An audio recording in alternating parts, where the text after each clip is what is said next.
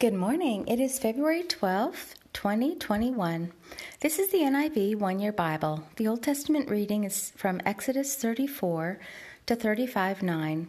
The Lord said to Moses, "Chisel out 2 stone tablets like the first ones, and I will write on them the words that were on the first tablets, which you broke. Be ready in the morning, and then come up on Mount Sinai.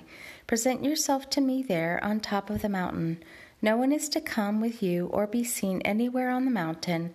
Not even the flocks and herds may graze in front of the mountain." So Moses chiseled out 2 stone tablets like the first ones and went up Mount Sinai early in the morning, as the Lord had commanded him, and he carried the 2 stone tablets in his hands. Then the Lord came down in the cloud and stood there with him and proclaimed his name, the Lord.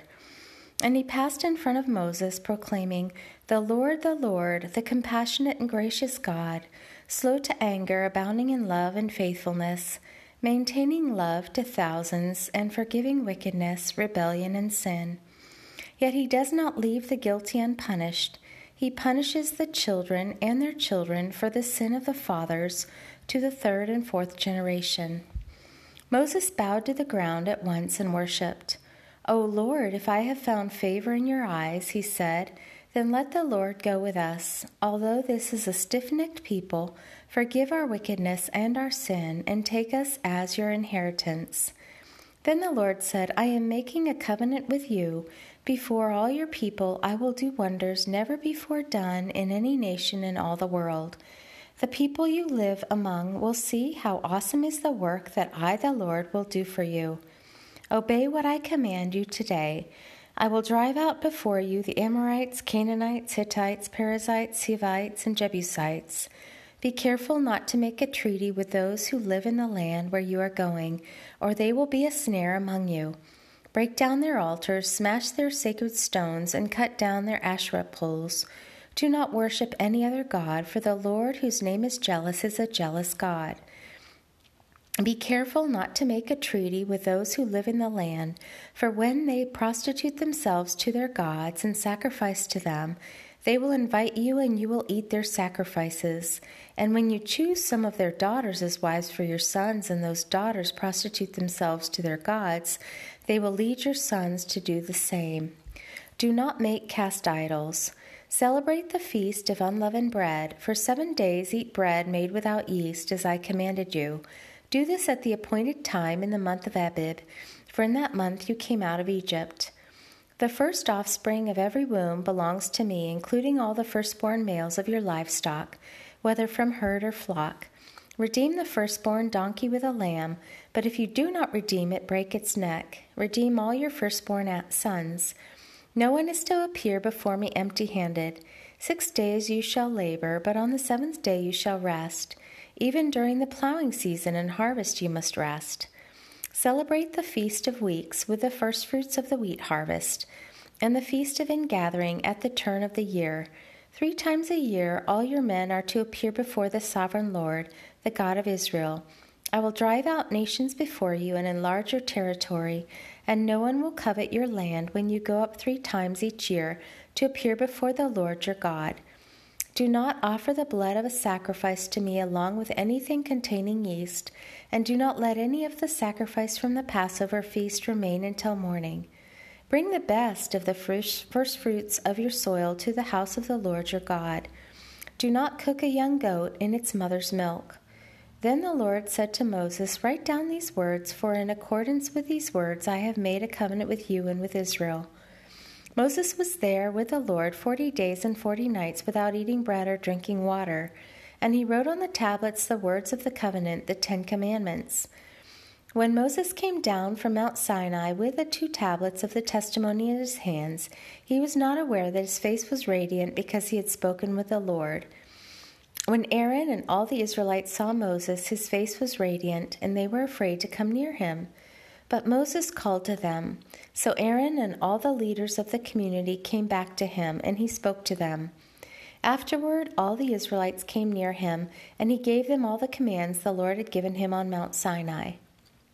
When Moses finished speaking to them, he put a veil over his face. But whenever he entered the Lord's presence to speak with him, he removed the veil until he came out. And when he came out and told the Israelites what he had been commanded, they saw that his face was radiant. Then Moses would put the veil back over his face until he went in to speak with the Lord.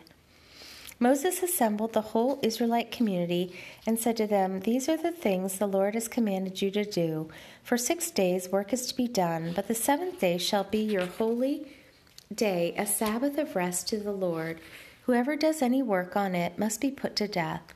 Do not light a fire in any of your dwellings on the Sabbath day." Moses said to the whole Israelite community, "This is what the Lord has commanded. From what you have, take an offering for the Lord.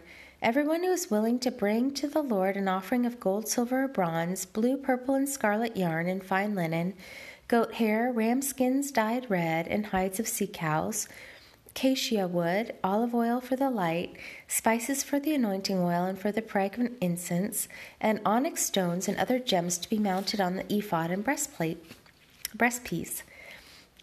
The New Testament reading is Matthew 27:15-31. Now it was the governor's custom at the feast to release a prisoner chosen by the crowd. At that time they had a notorious prisoner called Barabbas. So when the crowd had gathered, Pilate asked them, "Which one do you want me to release to you, Barabbas or Jesus, who is called the Christ?" For he knew it was out of envy that they had handed Jesus over to him.